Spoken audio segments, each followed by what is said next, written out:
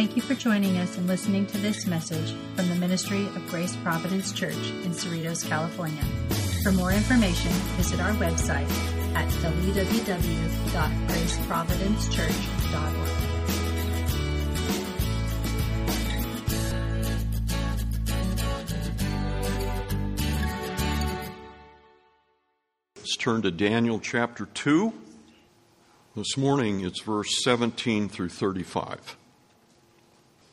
Then Daniel went to his house and made the matter known to Hananiah, Mishael, and Azariah, his companions, and told them to seek mercy from the God of heaven concerning this mystery, so that Daniel and his companions might not be destroyed with the rest of the wise men of Babylon. Then the mystery was revealed to Daniel in a vision of the night. Then Daniel blessed the God of heaven.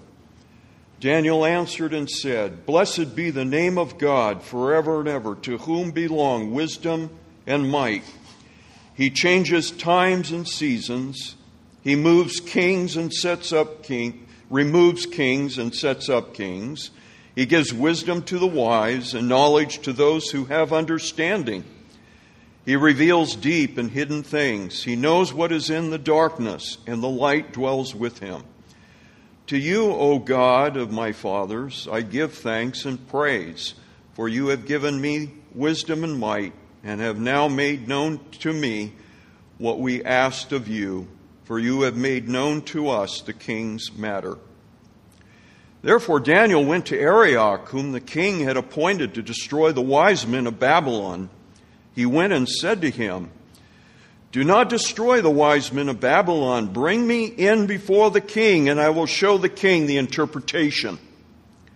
Then Arioch brought in Daniel before the king in haste and said to him, "I have found among the exiles from Judah a man who will make known to the king the interpretation." And the king said to Daniel, whose name was Belteshazzar, "Are you able to make known to me the dream that I have seen and its interpretation?"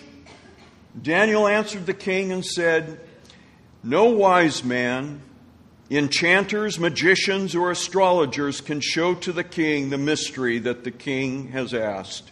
But there is a God in heaven who reveals mysteries, and he has made known to King Nebuchadnezzar what will be in the latter days.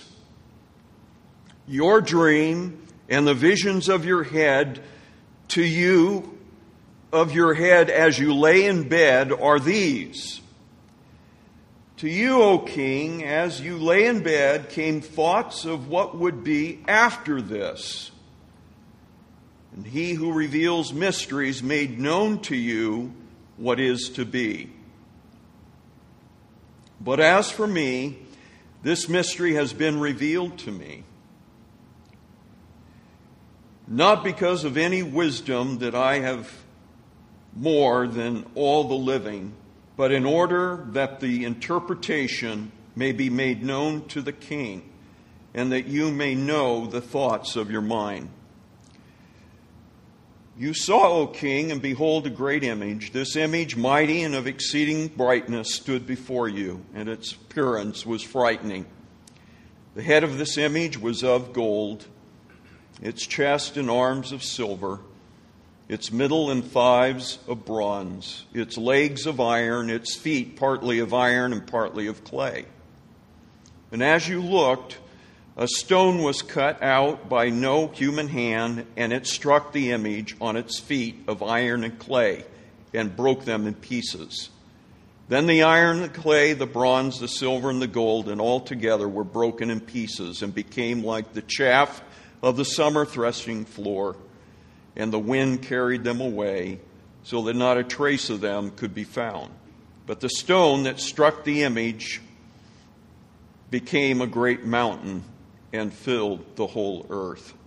Sorry for that reading. I was having trouble seeing. So now we're right in the middle of the chapter. This is a long chapter, by the way, 49 verses. Really a lot of drama here. in a good sense. I don't mean that in a negative sense. It's very dramatic. Remember, Nebuchadnezzar had this dream. He can't remember what it was. He kind of has an idea what it was, but he can't remember the details. And he calls in the wise men to come and tell him not just the interpretation. He wants them to tell him what the dream was. Now, who can do that? This was an impossibility. But he was testing his wise men. Are they a bunch of frauds? Do they really know hidden and secret things? Because this is what they claim when they were enchanters, astrologers, magicians, and all the other groups of these different wise men. Basically, they all dabbled in the occult. And there are some things one can know from the world of darkness, but they can't tell you what a dream is. The devil does not have knowledge of that. So Nebuchadnezzar threatens to kill them all unless they can tell him what his dream was and what it meant.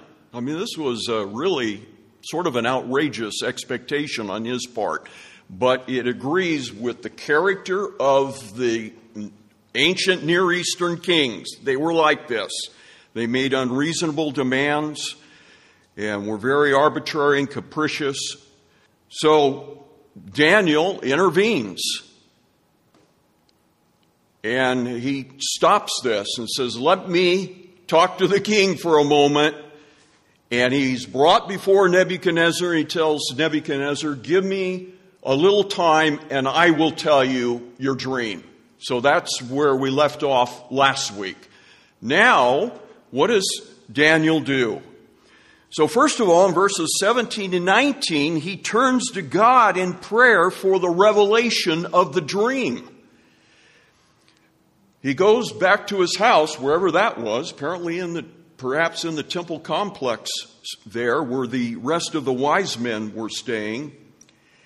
And he talks to his three friends, and he makes known to them this matter, it says. So what did he tell them? They were ignorant. They didn't know what was going on. So Daniel brings them up to date, tells them about the Nebuchadnezzar, the king, had this dream. This is his decree. We're all going to be dead unless we can tell him what it means. The wise men failed to tell him. So he's going over the whole thing with them in order to show his friends they're in a crisis. This is a matter of life and death. And this was to motivate them to really go to prayer and be earnest in seeking the Lord's face. Notice it says, verse 18, and he told them to seek mercy from the God of heaven. I love that. I love the fact that we come across these titles for the true God in the book of Daniel. A very appropriate title for him in a culture and in a country that worshiped the heavens. This is the Babylonian religion is involved in the idea of the heavens. This is what they worshipped. But Yahweh is the God of heaven. He's the creator of the heavens. His throne is in heaven, and he's over us. He looks down upon us. And yet we have access to him in prayer. He can be approached. Oh, you who hear prayer, to you shall all flesh come. Psalm 65 and verse 2. So they go to him in prayer, and they want to know this mystery. Now we know what he means by a mystery. This is a total enigma to men. This is a very secretive thing that Nebuchadnezzar wants them to tell. It's impossible for man to penetrate the darkness, the veil that is over this, and to tell them what is there. The word mystery, I underlined it all, the number of uses in this chapter. It occurs 8 times, and the word revealed occurs 7 times. So this is the emphasis here, is the mystery that needs to be revealed, this secret that is beyond human discovery. They're praying that God will uncover it and make it known. Verse 19, Then the mystery was revealed to Daniel. Now, we don't know how long they had to spend in prayer, but God answered. And notice he answered not in giving Daniel the dream. He didn't dream it. He had a vision. A vision and a dream are not the same thing in the Bible. Now, basically, it's the difference between being awake and being asleep and coming to a knowledge of something. So Daniel at night sees this. It's something that passes before his eyes, and he knows what it is. He knows God answered. He gave him the understanding of it. It was disclosed to him. Now in verses 20 to 23, Daniel just spontaneously worships in response. He knows he has the answer for Nebuchadnezzar, and he blesses God. You know what it means to bless God? Daniel blessed the God of heaven, and he answered, said, "Blessed be the name of God forever and ever." So we can bless the Lord, like in the song that we just sang, by acknowledging His mercies to us, by telling back to Him what good things He's done on our behalf. Just making that acknowledgement, honoring Him for it, praising Him, worshiping Him. God is blessed by that. We can't give Him anything to bless Him in that sense other than worship and praise and thanksgiving. And if we have the grace of God, if we're saved people, then gratitude needs to be a part of that. These two go together, grace and gratitude. And he's worshiping here. So blessed be the name of God. Now, the name of God stands really for, who He is. The totality of God's being is wrapped up and embodied by His name. So when He says, "Blessed be God forever and ever," everything about God is worthy of worship for all eternity. So I would kind of read that. Everything about Him. His justice as well as His mercy. God in the totality of who He is worthy of eternal praise.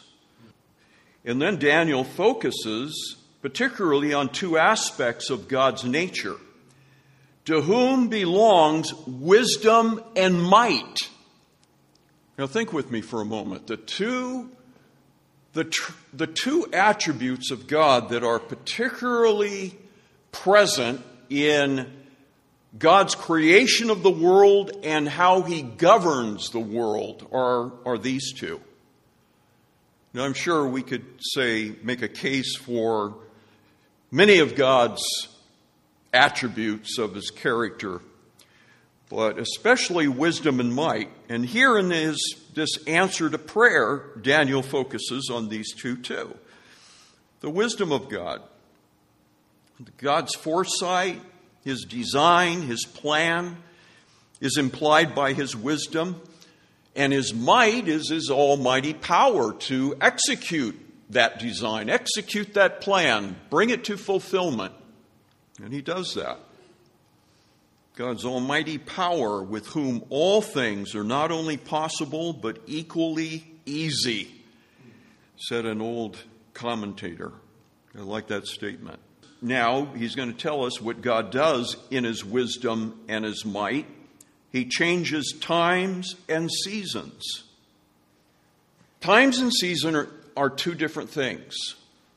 It's used in Ecclesiastes 3, the very opening, to everything, to every purpose under heaven. There is a season and a time to be born, a time to die, and so on. You know the passage. But he uses those two words, times and seasons. They're not the same. They're different. It's used in the New Testament when the apostles said to Jesus, "Will you at this time restore the kingdom to Israel?" Acts 1. And Jesus says, "Not for you to know the times or the seasons which the Father has put in His own power," or He fixes by His own authority. So what are the times and the seasons? Well, times is referring to the measurement of time. how we normally think of time, that it's the sequence of moments. Seasons is talking about the eras, the periods that occur within the realm of time. And he says that God changes those. God changes the times and the seasons. In other words, God has complete control over time and over periods within that time frame. Now, the most obvious one is the changing of the seasons of the year.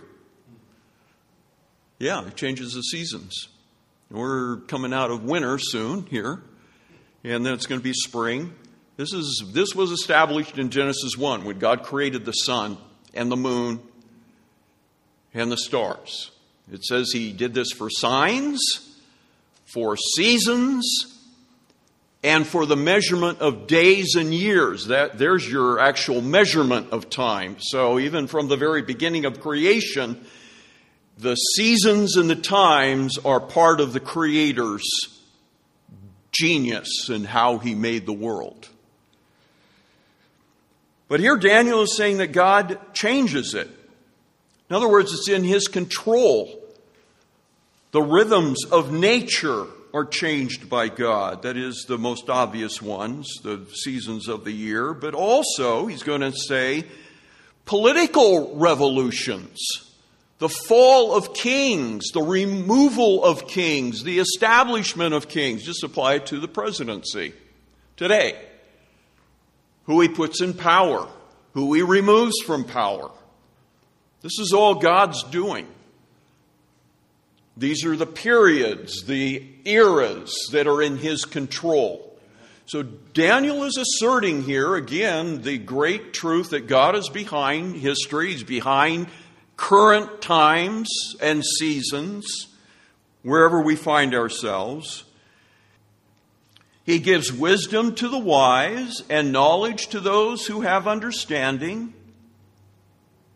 He reveals the deep and the hidden things. Those things that we could never know apart from him. Now we make an application about that concerning the Bible itself. Because what the doctrines that are revealed in the Bible we could not know from nature. You can't discover that God is a savior with a telescope peering into space. I don't know that about God, that he is a saving God. I know he has great power, that he exists. He's a genius. He's amazing in what he designed in the world. But I don't know that he is one who wants to forgive us of our sins. That is special revelation. This is what he reveals in the Bible. So we need both the book of God and the book of nature. Both. We need both. But Daniel says he reveals deep and hidden things. He knows what is in the darkness. Yeah. David put it like this in Psalm 139 when he's talking about God's omniscience and omnipresence. Man thinks that he can get away with things if he does it in the dark. And nobody sees him. This is why a lot of crimes and sins are committed at nighttime, under the cover of darkness. Stealing catalytic converters from cars. It's happening a lot where we live. But David says in Psalm 139, both the light and the darkness is all the same to you. God is not in darkness. He knows what is in the darkness. And the light dwells with him.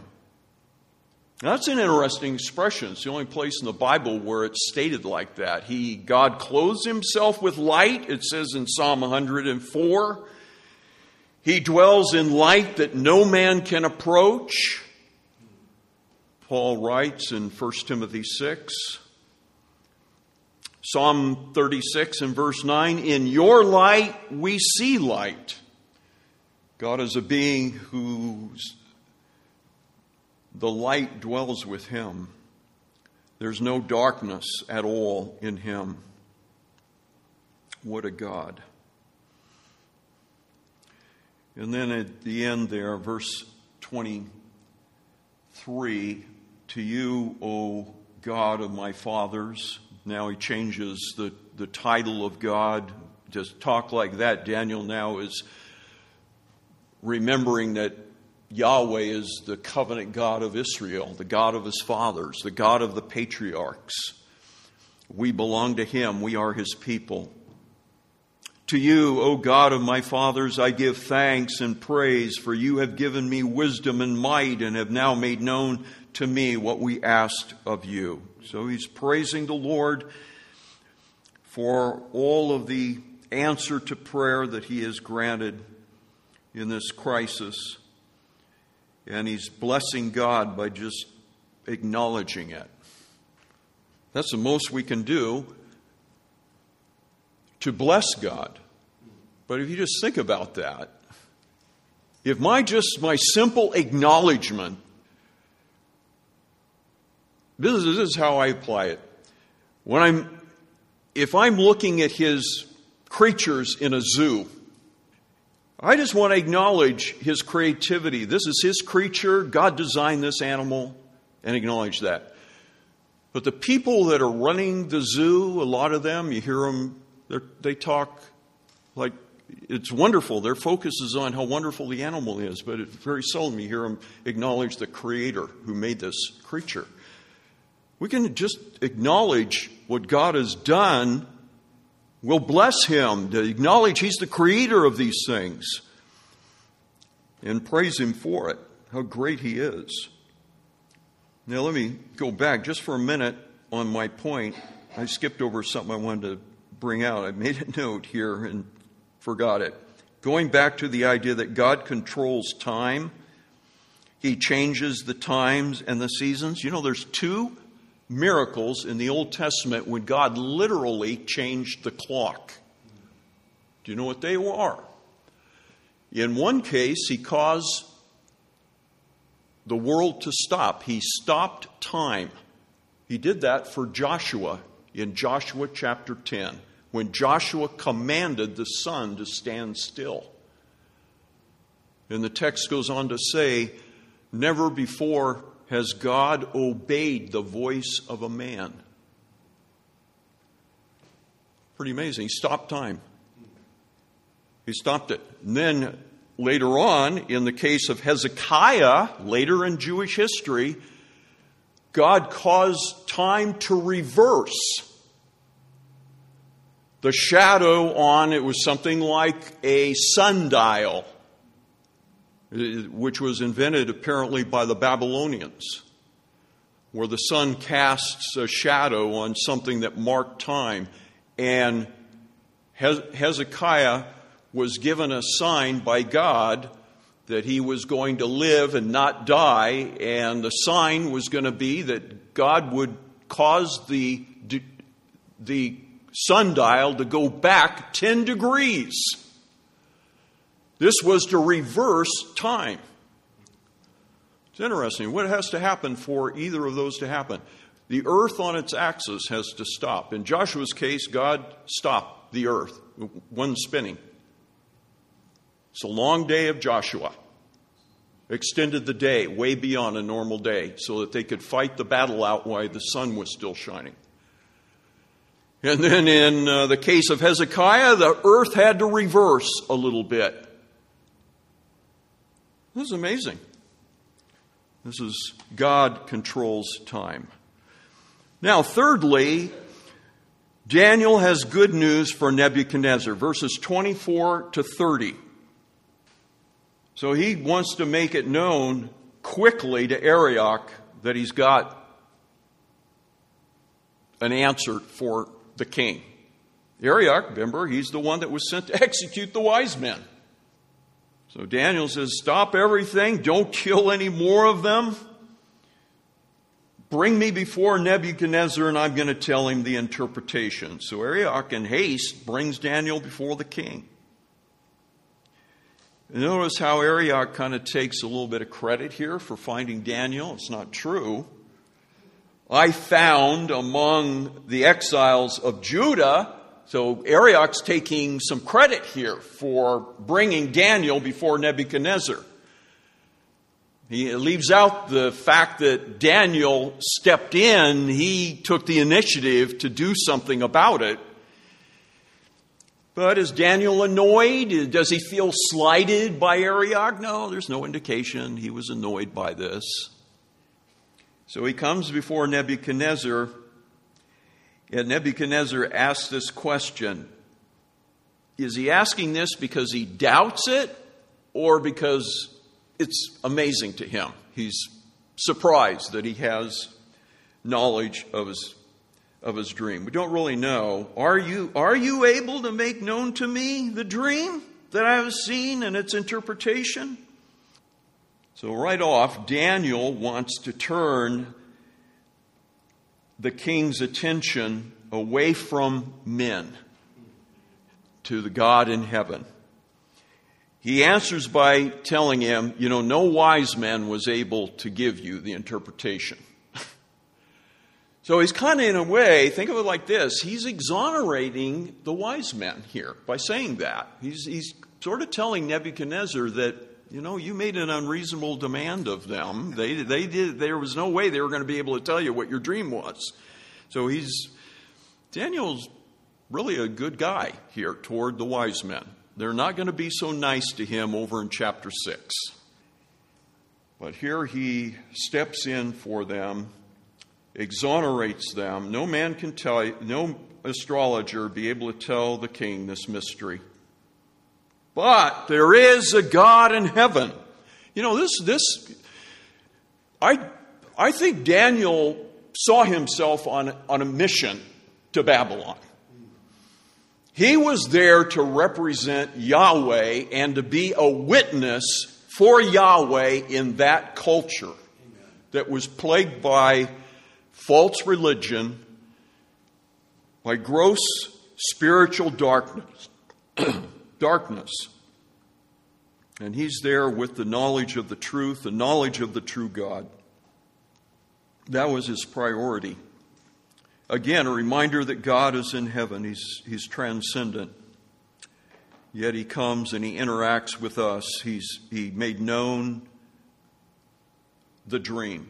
So Daniel at this point isn't saying anything about himself. He will eventually at the end, toward the end of this section. But right at this point, he wants Nebuchadnezzar to think about the God in heaven. Now we're going to come to a very important section here. Notice what he says. But there is a God in heaven who reveals mysteries, and he has made known to King Nebuchadnezzar what will be in the latter days. This is very important. Literally, here, the Aramaic reads, what will be in after days. After days. Here it says, the latter days. This phrase denotes a closing era or a period in the future. It's indicative of a decisive change in the future. Now here I'm quoting pretty much from my commentaries. I can't remember who it was that gave me this. But this is a very important point to understanding what Daniel is going to tell him. In this context, it's not referring to the end of the world. Amen. It's not referring to the end of time.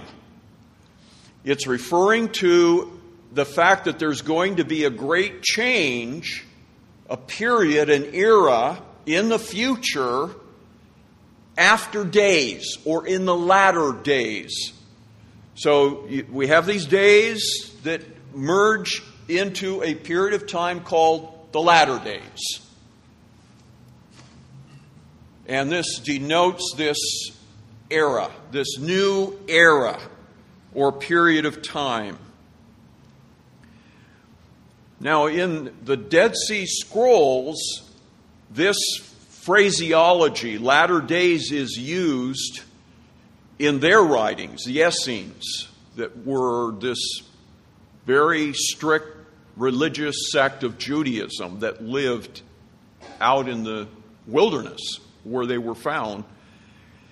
And it had reference to the Messianic age. This is how they viewed it. The latter days was referring to the Messianic age.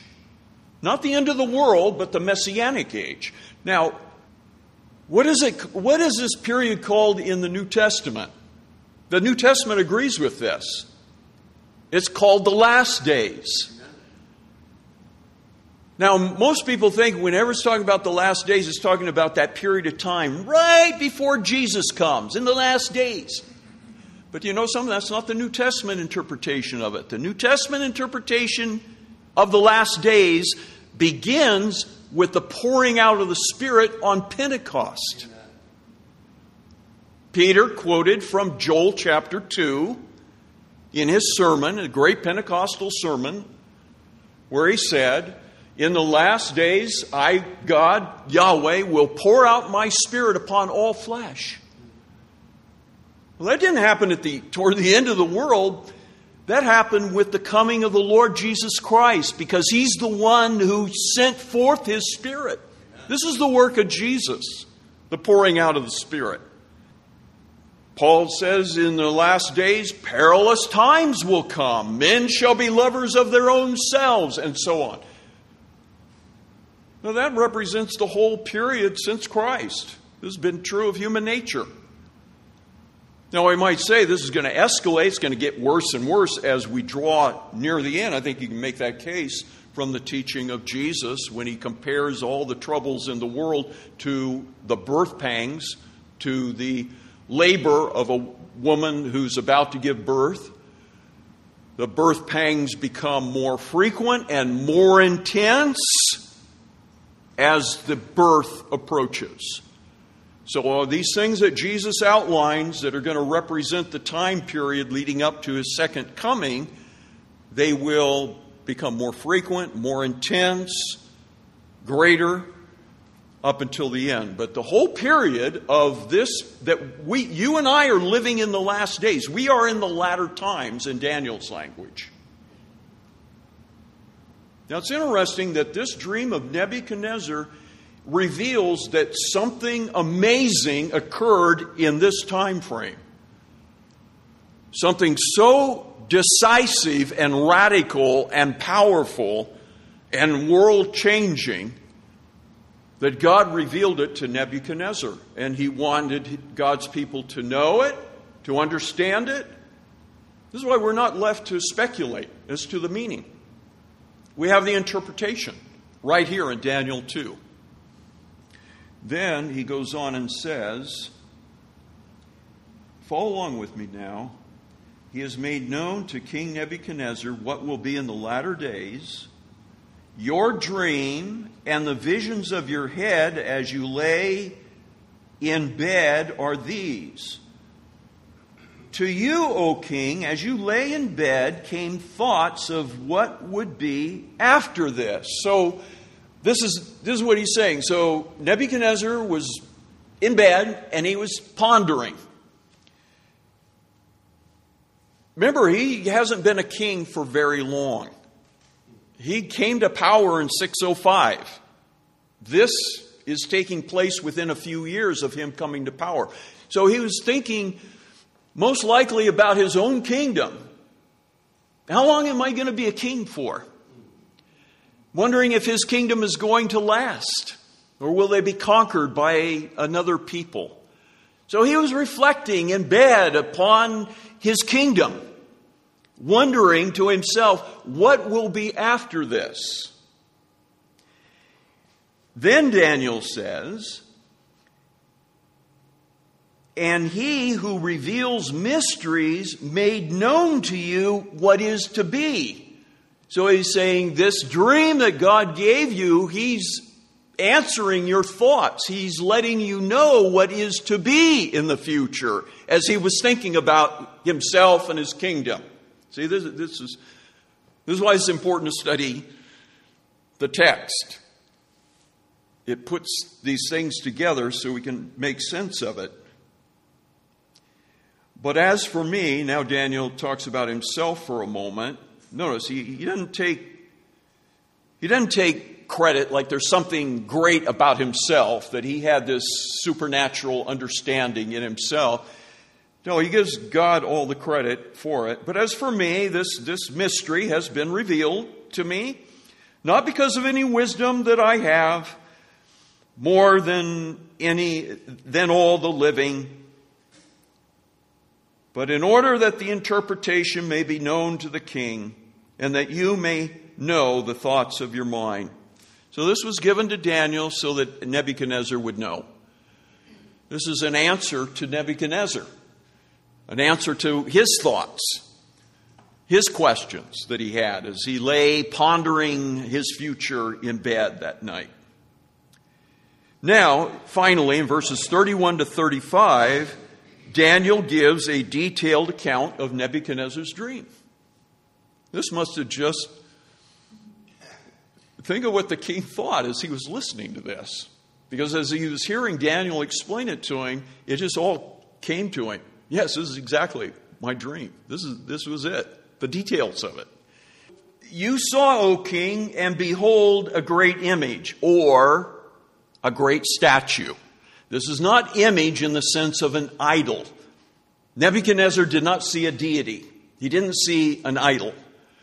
He saw a great colossal image of a man, a human form. He saw a statue that was big, real big.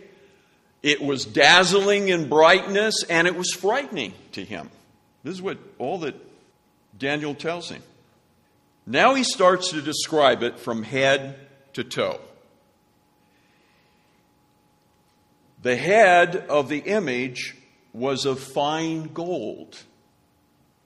Then, after the head of gold, its chest and arms were of silver. Now, what you note here is that the metals are changing, obviously. The thighs are of bronze. And then legs of iron. So what is happening here? The value of the metal is decreasing as it works its way down, obviously. But the strength and the hardness of the metal is increasing as it goes down. Gold is very soft. Gold is the only metal that you can, under some pressure, I don't know how much pressure it takes, but it will fuse by itself if it's put together, two pieces of gold. It's amazing what you can do with gold. Silver is a lot harder than gold, a lot less in value, and so on. Bronze is very hard. This is why they made their swords out of bronze. And then legs of iron, and part of the legs are the feet, which is an amalgam of iron and clay. It's significant to it. So you have an image that is weak in its base, fragile. Iron and clay didn't mix. But the clay, to introduce clay into the mix would weaken the iron. So what he's saying is that this thing is going to get harder and harder until you get to the base. Then there's an inherent weakness in the very thing that supports this statue. It's going to make it top heavy and easily toppled. This is what he's describing. So then when you come to the stone now that is cut by no human hand, cutting a stone is the idea of it's being quarried from some source. But notice, no human hand. That's making it clear man is not involved in this stone. It's of divine origin.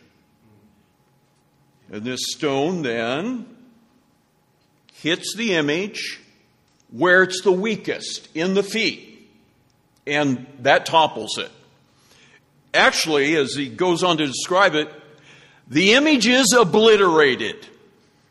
It's broken into a million pieces, and the wind, as it were, just like the wind blows the chaff away from the wheat when they thresh the wheat, throwing it up in the air, and the wind carries the chaff away, and the good part of the wheat falls to the ground. This thing is just blown away. It's gone. It's done for. It is no more. Don't you wish we were going to go into the meaning of it right now? We'll save that for next week. But right now, we just want to see that Daniel recounts the dream in detail. He doesn't miss any of the details. And then the amazing thing is, the stone that struck the image, what happens to it? It becomes a great mountain that fills the earth. Amen. Now we know what that means. I'll just say it. That's the kingdom of God. The image represents the kingdoms of this world, and we'll go into it next week, God willing, in detail as the explanation is given to it. Nebuchadnezzar, he wants to know what it means now. I'm sure he probably was afraid that he was the whole image represented him. And if the stone was striking him and meant the destruction of his kingdom, no wonder he was alarmed and troubled by the little bit of memory he had of this. So now I'm drawing to a close very quickly. Did the Lord Jesus Christ have this in mind when he said in Luke 20 and verse 18, "Everyone who falls on that stone will be broken to pieces. And when it falls on anyone, it will crush him." Of course, he's the stone. It's in the context of the stone that the builders rejected became the head cornerstone. That's the verse he referred to just previous to saying this. I can't help but think that there's some connection in that Jesus, from the understanding of Daniel, that he stated it like that. So this is exciting biblical truth that we're looking at here that pertains to our world, actually, because we're living during the time that the stone fills the earth and becomes a great mountain. I'll just throw that out to you. We're living in that period. This is what he's revealing in the after days, this new era, this new period that is to occur in the future. This is where we are in history. May the Lord bless his word today to us. Amen. Thank you for joining us and listening to this message from the Ministry of Grace Providence Church in Cerritos, California. For more information, visit our website at www.graceprovidencechurch.org.